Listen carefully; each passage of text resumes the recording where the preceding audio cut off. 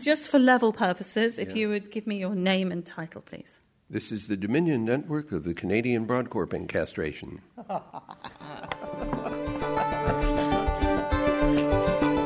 Hello, I'm Sue Nelson, and thanks for joining me on Create the Future, a podcast brought to you by the Queen Elizabeth Prize for Engineering.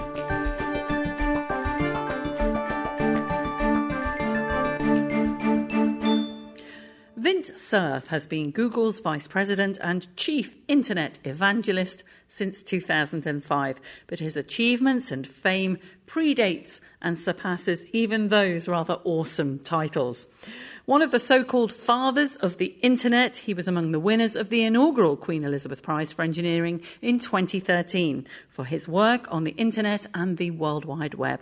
Thank you, Vint. Let's start with that rather amazing title. I can't let it pass.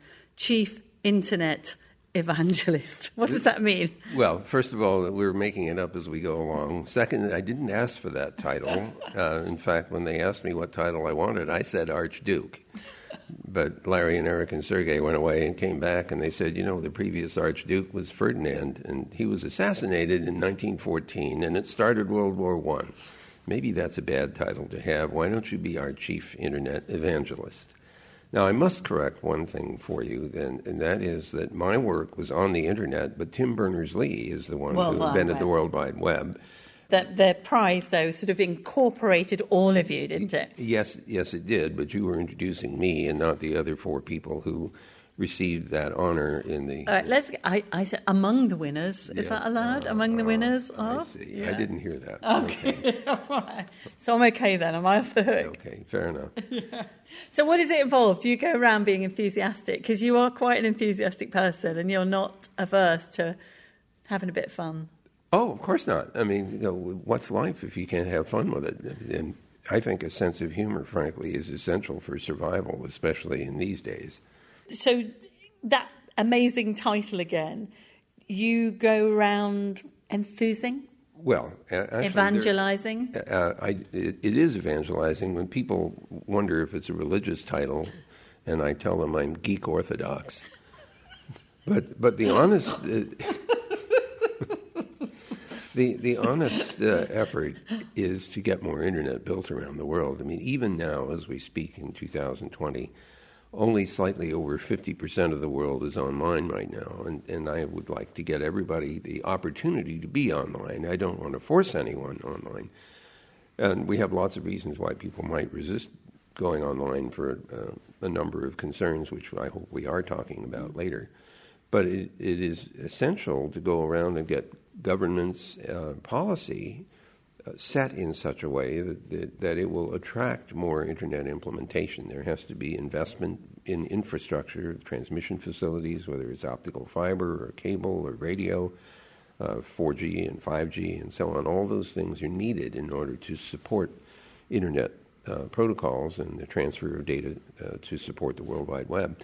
So I go around trying to convince lots of people, whether it's in the private sector or in the public sector or government, to adopt policies, plans, procedures, practices to help increase the accessibility of the Internet. Now, somebody like myself who uses the Internet every single day, multiple times a day, it's a part of my life. What do you see as the benefits for the rest of the world who perhaps are approaching the Internet for the first time, other than, becoming obsessively checking social media or using it as a research tool? Well, we could talk about whether that's a good thing or a bad thing. The good part is the enormous access to content of the Internet, which, of course, is quite varied. And so companies like mine at Google have as one of their primary objectives the ability to uncover for people best quality information we can find, which is why we index the billions of pages of the World Wide Web, and we try to rank order them when someone does a search to produce the best quality information matching what we believe they're looking for. So my view right now is that the Internet is an enormously useful tool, and some of the variations that Google has introduced include translation. So sometimes the information you're looking for is in a language that you don't speak. We can automatically translate from one language into your preferred one In my case, that would be English, but for other people, it might be French or German or Russian or Chinese or something else. And so we use artificial intelligence tools, primarily machine learning, in order to accomplish that objective. Keep in mind that we are indexing all content in all languages, and that, of course, is a huge benefit for people who are trying to find out answers to questions that they have. Of course, Google has added other applications as well, electronic mail being a very popular one, and more recently, the Google Cloud service, which is essentially computational services so that companies and individuals who need the power of computing and they need it to expand it on demand go to companies like Google and others to get access to that capability so they can build their own applications, possibly for themselves and possibly as tools for other people to use. So there's this rich environment of computation and application that the Internet supports. And so from the beneficial point of view, it's a wide open space. I mean, it's almost as if software is an endless frontier. You can do almost anything you want to if you can figure out how to program it. Now, you're a mathematician to begin with, a degree in maths, PhD in computer science, and yet the Queen Elizabeth Prize actually, I think, probably surprised a lot of people in that it made some, for the first time, think of the architecture of something we used every day as an engineering success. Well, and indeed it is an engineering success. And I consider myself, although I am trained as a computer scientist, I like to build things, and I like people to use what I build. And so there's a synergy between the computer science side, which is the theory behind packet switching, which is what animates the basic Internet structure. And then there's the practical side, which is building something which is affordable, which is reliable, which is secure, which we have some work to do on, and which provides a platform on top of which new applications can be built. And so all of that takes serious engineering, especially when you think about it. It's global in scope. It has to work in every country in the world. It has to work in different languages. By good fortune, the parts that I was responsible for and my colleagues didn't worry too much about language because everything was in binary bits, zeros and ones. Language becomes something which is up in the application space, and my protocols, TCP and IP, don't notice anything about that. It's other people like Sir Tim Berners-Lee, who's another one of the recipients of that inaugural prize, who did the application layer work that creates the World Wide Web. So let's go into what you did, because I think people are familiar with IP, TCP perhaps not so much, but they're never entirely sure what it actually means, even when you actually explain what it stands for. So, we should start with that. First of all, the Internet's architecture is a layered architecture. There are a series of different protocols layered on top of each other, the lower ones supporting the functionality of the upper ones. Second thing to realize is that concept arose out of an earlier network, which was built with the support of the Defense Advanced Research Projects Agency in the U.S.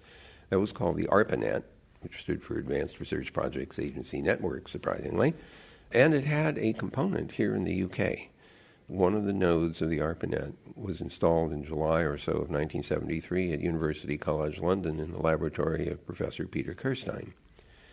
So sadly, Peter passed away at the age of 86 last January of this year, 2020, but had a long history of connection with networking, not only with the ARPANET, but also with the subsequent Internet. So the Internet protocol layer is easily understood if you know anything about if you know about postcards. Postcards. And you think about them as if they were electronic postcards for a moment. The Internet packets have a to address, a from address, and some content, which is similar to a postcard. The to address, of course, is where it's supposed to go. And when you think about what you do with a postcard in the postal world, you put it into a post box and you assume the post office will eventually deliver it to the destination, and you've no idea by what route it might go, and you don't care. You also know, however, that the post office is not 100% guaranteed. So sometimes if you put a postcard into the post box, it doesn't come out at all. This is also true of Internet packets. You can put them into the Internet. Sometimes they don't come back out again. These are called best effort systems. The second thing that you know is that if you put two postcards into the post box addressed to the same destination, there's no guarantee they come out in the same order you put them in. This is also true of Internet packets. When you put two of them in, one after the other, to the same place, they may come out in the other order. The third thing that the Internet does that the post office doesn't do sometimes is to duplicate packets. So if you put one packet into the system, two may come out the other end. The reason for that is that if one of them gets lost or appears to have been lost and gets retransmitted, it's possible that it didn't really get lost. It's just that one of the parties thought it was lost, so it sent a second copy to recover from that, and then two of them show up at the other end. So you might wonder, why would anybody want to use a system that loses things, gets them out of order, and possibly duplicates them? And the answer is because that's the simplest and easiest way to build this lowest layer of the architecture.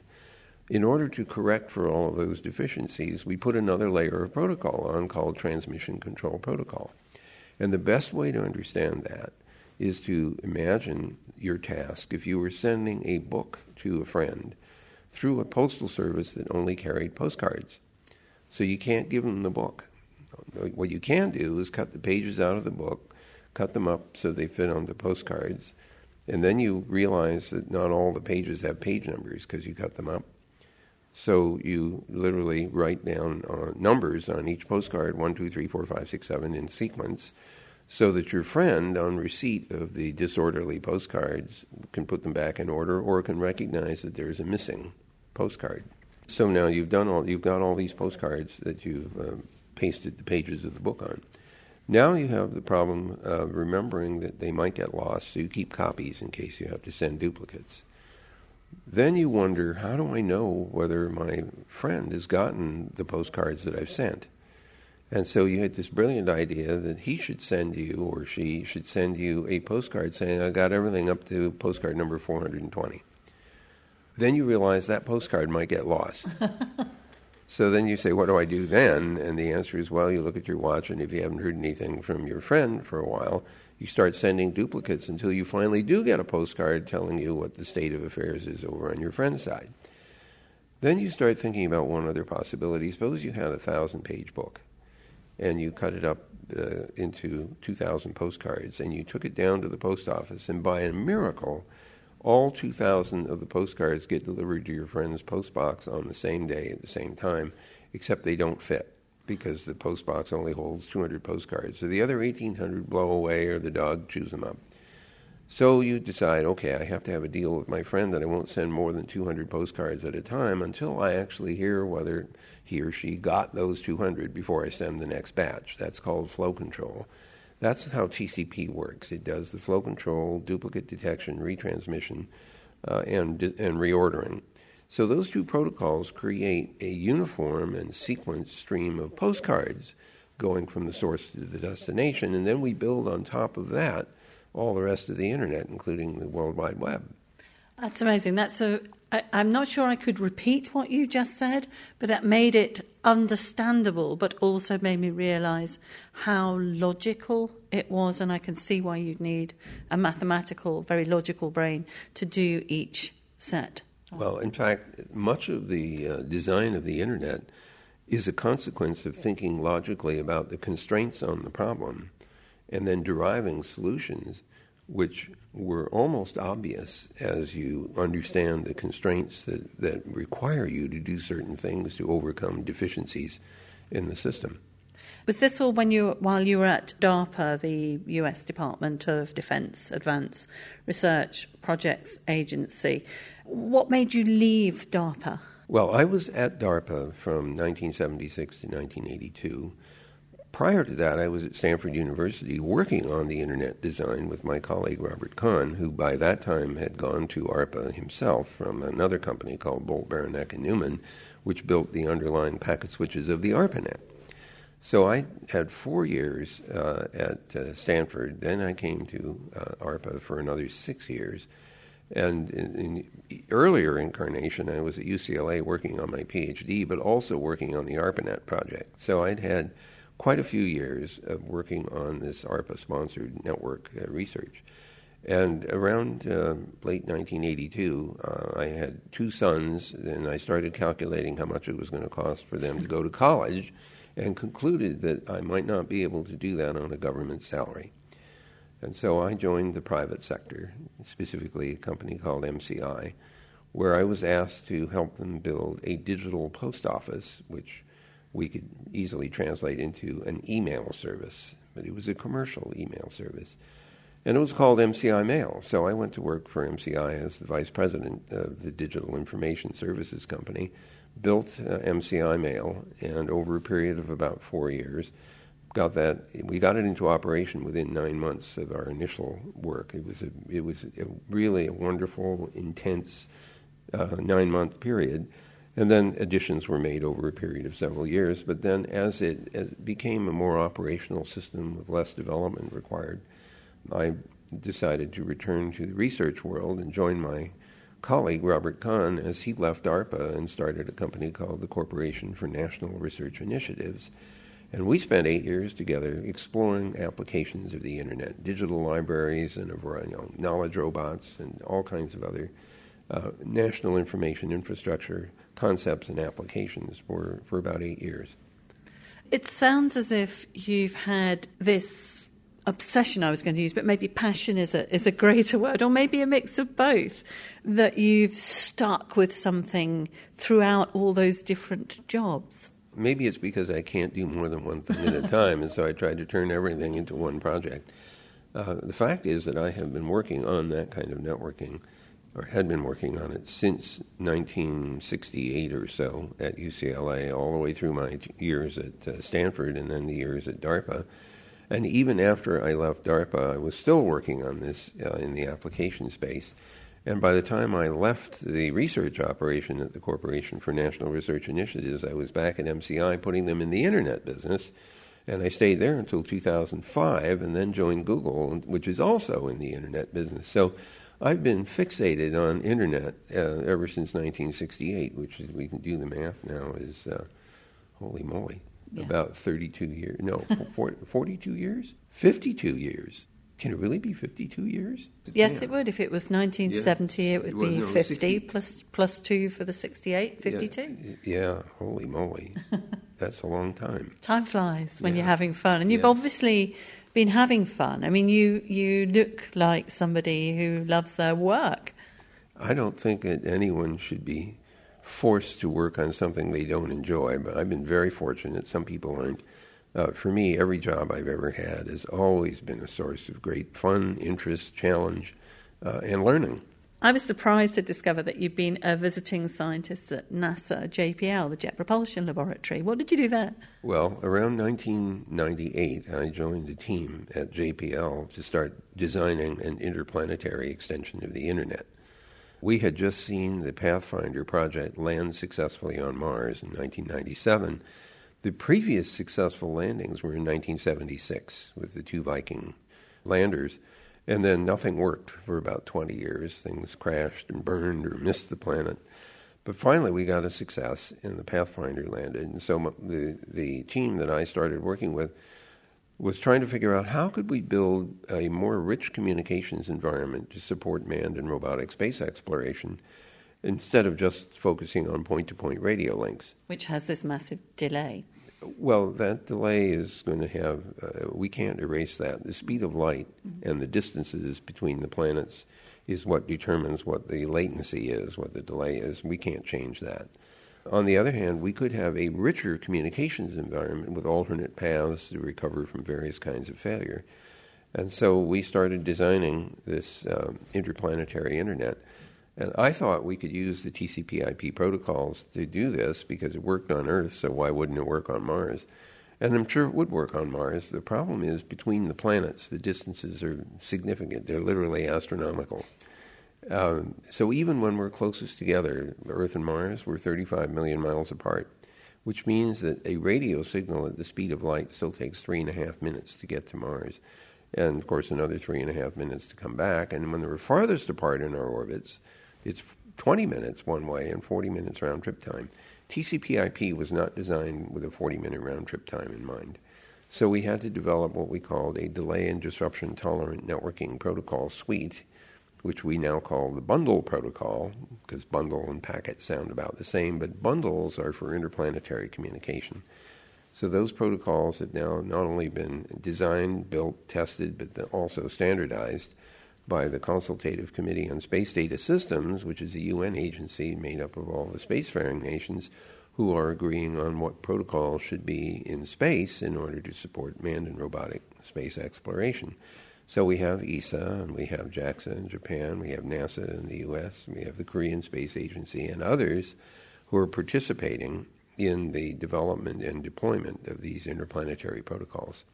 Which would be incredibly useful, not necessarily planetary, but with the Artemis program and NASA returning to the moon, talks of a permanent settlement on there at some stage, possibly resource mining, that actually this is something that would be incredibly useful. Well, that's right. And in 2024, we're expecting to launch the Gateway, which is an eccentric orbit spacecraft that goes close to the Earth and also close to the moon, kind of like a space elevator, because you jump on board the spacecraft when it's close to Earth, you ride it to the moon, then you take a shuttle down to the moon, you do what you have to do, you take a shuttle back up, and then ride the Gateway all the way around to Earth and then shuttle back down to Earth again. So we're going to use the interplanetary protocols in that mission and other subsequent missions in preparation for the missions to Mars, which are still to come.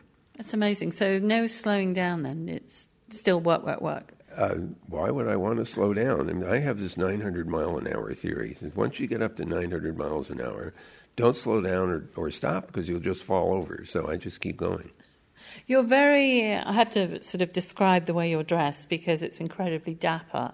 It's a grey pinstriped suit with a matching waistcoat, a paisley burgundy tie, and a rather fetching, what looks like a red silk scarf in your top, in your breast pocket. Are you always this smartly dressed? I'd read that you were, but I thought, no, he can't always. Or maybe you do. This is trademark. I've been wearing three-piece suits, pocket squares, and the whole bit for 44 years, and there's a simple explanation for all this.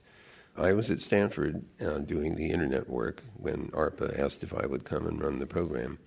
And my wife, who was from Wichita, Kansas, announced that if we were going to Washington, D.C., I should be wearing three-piece suits. Now, she knew that I enjoyed being well-dressed anyway. I had not got the three-piece suit habit until she went and bought three-piece suits at Saks Fifth Avenue at Stanford Shopping Center in 1976. So we went across the country carrying my three-piece suits, and I went to work at ARPA, and one of the three suits that she had acquired used seersucker because she knew that it was going to be hot and humid during the summer months. So I ended up wearing those suits at ARPA. One day I was called to testify before one of the committees in the House in our Congress, and I was wearing the seersucker outfit. And I did my testimony, and I came back, and, nothing happened. We went on with our business. And then a few weeks later, the director of DARPA asked me to come to his office to discuss my testimony. And I was very fearful that I had messed up somehow, and he was about to fire me, and it was the end of my government career. So when I walked into his office, he had a letter from the committee chairman. And he said, the committee chairman says, "Thank you very much for Dr. Cerf's testimony. By the way, he's the best-dressed guy from DARPA we've ever seen." And I took that as positive feedback, and so I've been wearing three-piece suits ever since. Absolutely right. It's funny you should say seersucker. I've not heard that word in a long time. It's an amazing material, and it is cool. It is. It's very cool. I have two seersucker suits that I use for the summertime. Now, you mentioned your wife, and I'd read that she had been deaf for a long period of time due to spinal meningitis. And, at the start of this podcast, you said, I didn't, and I was teasing you about, no, I have written it right, and you said, I didn't quite hear you. And you also have some loss of hearing. How did that happen? Well, we don't know for sure, but I was 6 weeks premature in 1943, and back in those days, they didn't know what else to do but put me into an oxygen tent to make sure that my as yet immature lungs would get enough oxygen into the body. So the speculation is that it started as sensory neural loss, which has been continuous over time. So I lose about a dB a year. So at my age, I'm about 75 dB down. On the other hand, I've been wearing hearing aids ever since I was 13, and the hearing aids have gotten better even as my hearing has gotten worse. I can't even notice Well, they're them. just little hearing aids inside the ear.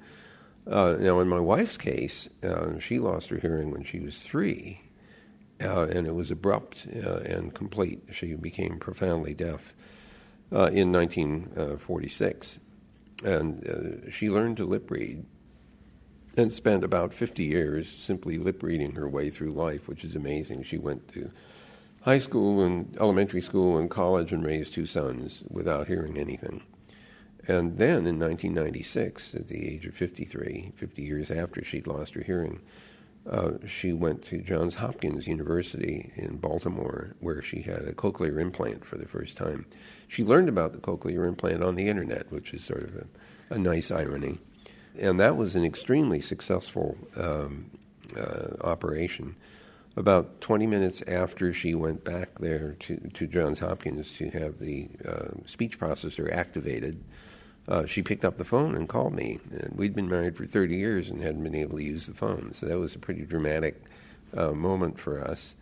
By the time I got home, I couldn't get her off the phone. She was, anybody who called, she wanted to talk to. There's an immediate benefit of the internet is having knowledge at your fingertips. What would you say is its biggest potential? Because there's more, I assume. Well, first of all, if you think about it as a facility for computer communication, you really have an endless potential array of applications. Again, it's simply a matter of figuring out how to program them.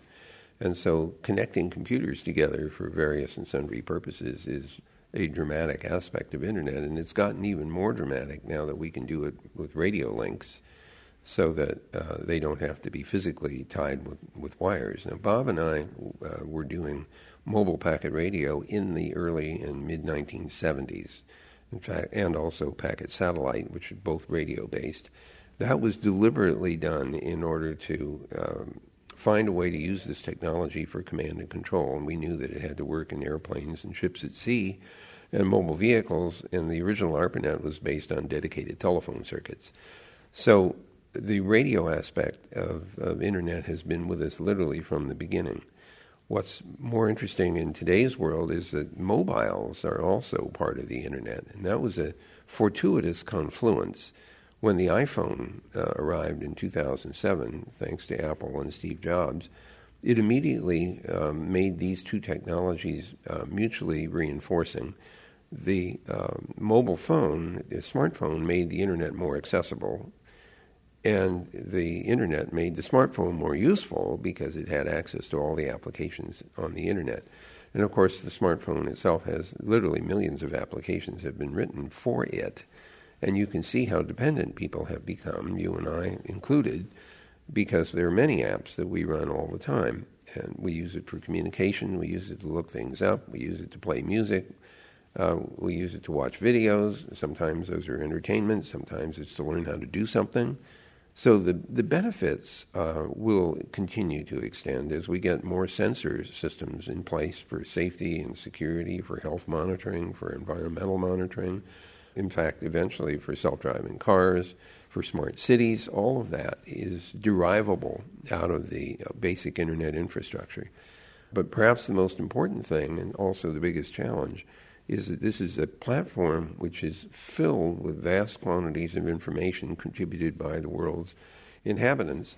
Unfortunately, not all of them are capable of or choose to offer the best quality information.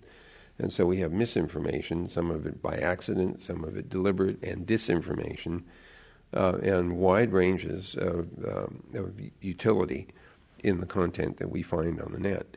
And so if there's a challenge here, it's figuring out how to find good quality information on the net, how to inhibit bad behaviors and harmful behaviors using that internet infrastructure. So that occupies a great deal more of my time now than it did in the early days of internet when we were just trying to get it to work. I mean, that's one of the big issues and conversations that's being had at the moment, isn't it? Is the ethics involved. I mean, where do you stand on that? Do you think it should be absolutely, totally free at the point of use, or that maybe it should have, as in, say, certain countries like China, more state control in terms of what you can and can't watch? Several things occur to me. First of all, when Google indexes the World Wide Web, it's not trying to exercise value judgment during the indexing process. But when you do a search for something, one of the things that we try to do is to rank order the responses in order of utility in response to what we think you're looking for. We typically try to evaluate the websites, for example. There's a 168-page book which we use to train about 10,000 people to do manual evaluation of some of the websites. And then once we have got the sample set of websites that have been evaluated by those raters, then we use their evaluations in order to train a machine learning system so that we can run it against all the other millions or billions of pages.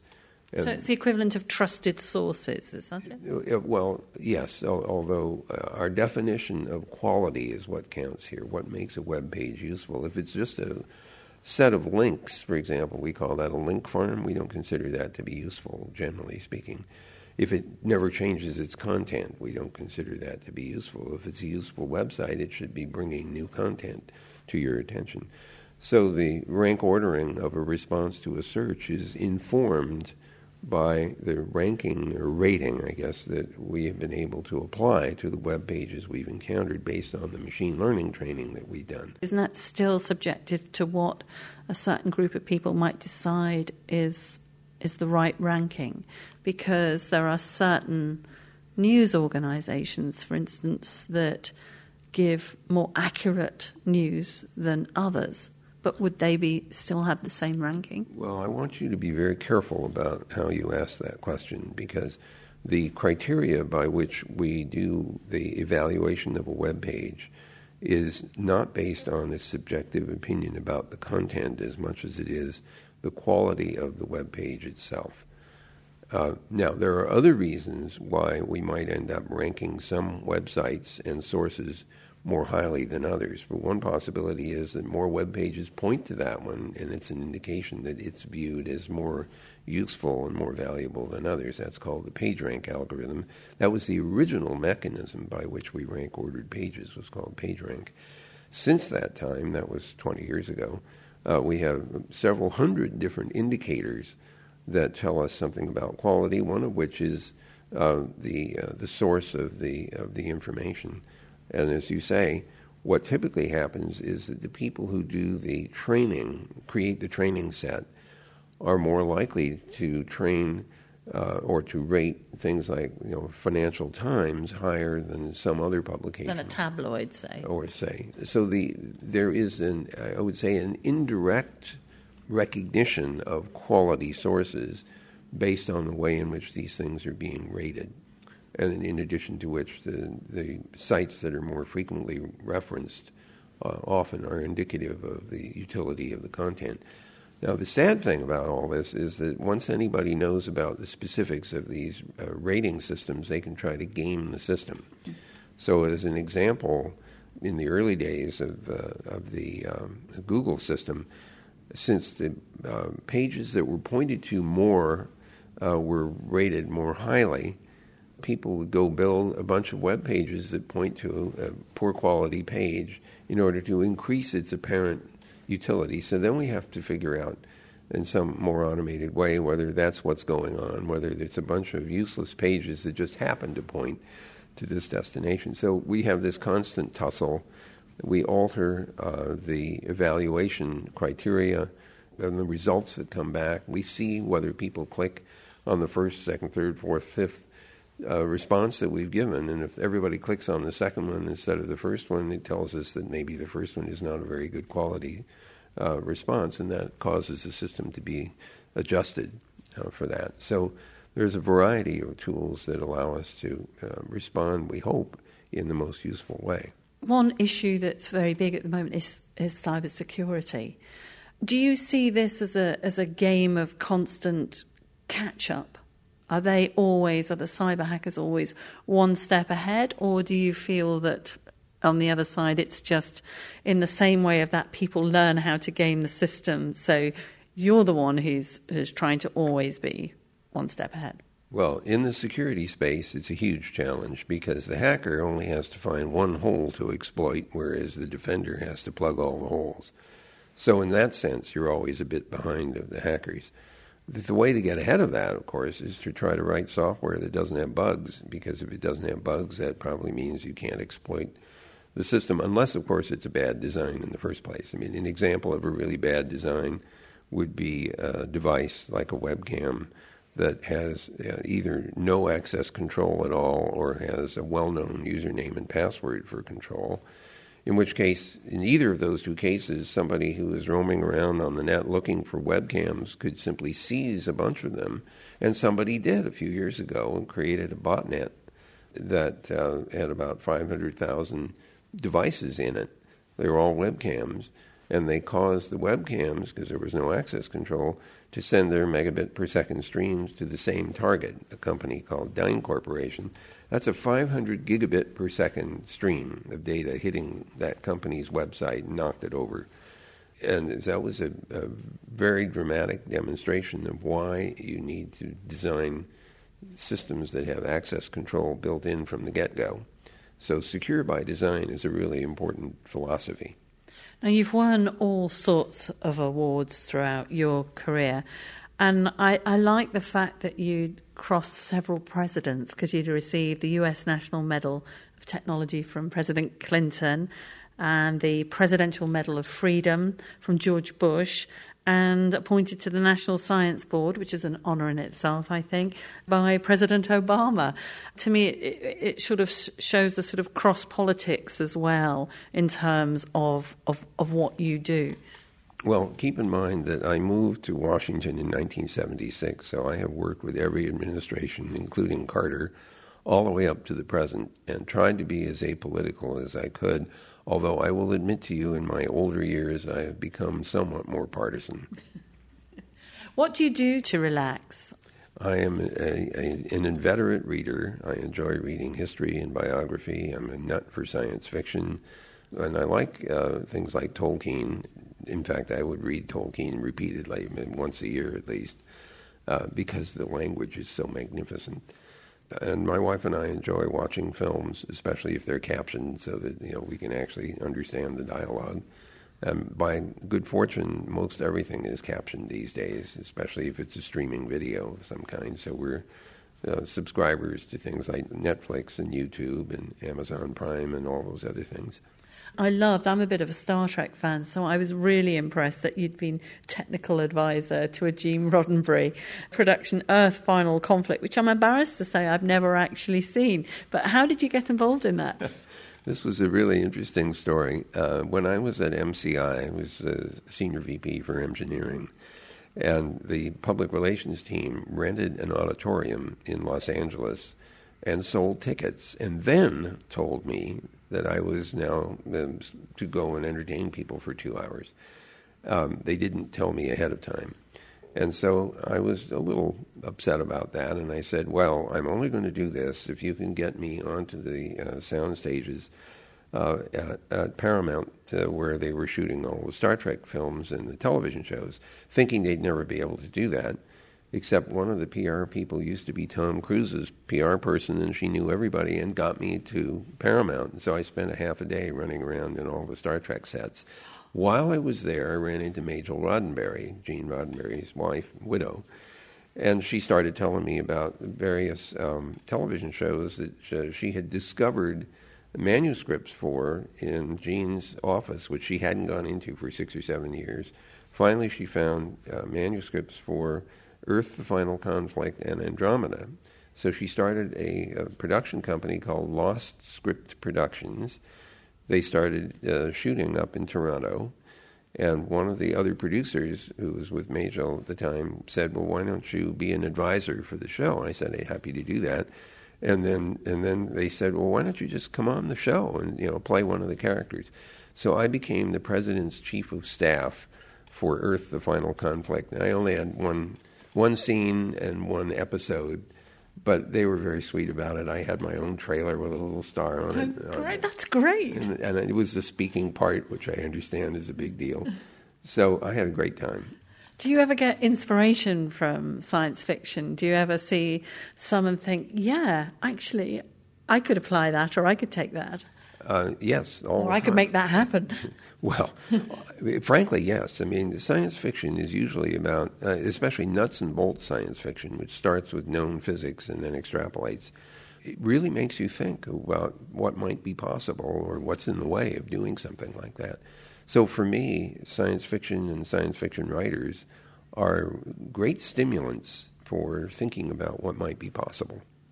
Now, the Queen Elizabeth Prize is well established now. And what are your memories of receiving the award and going to Buckingham Palace?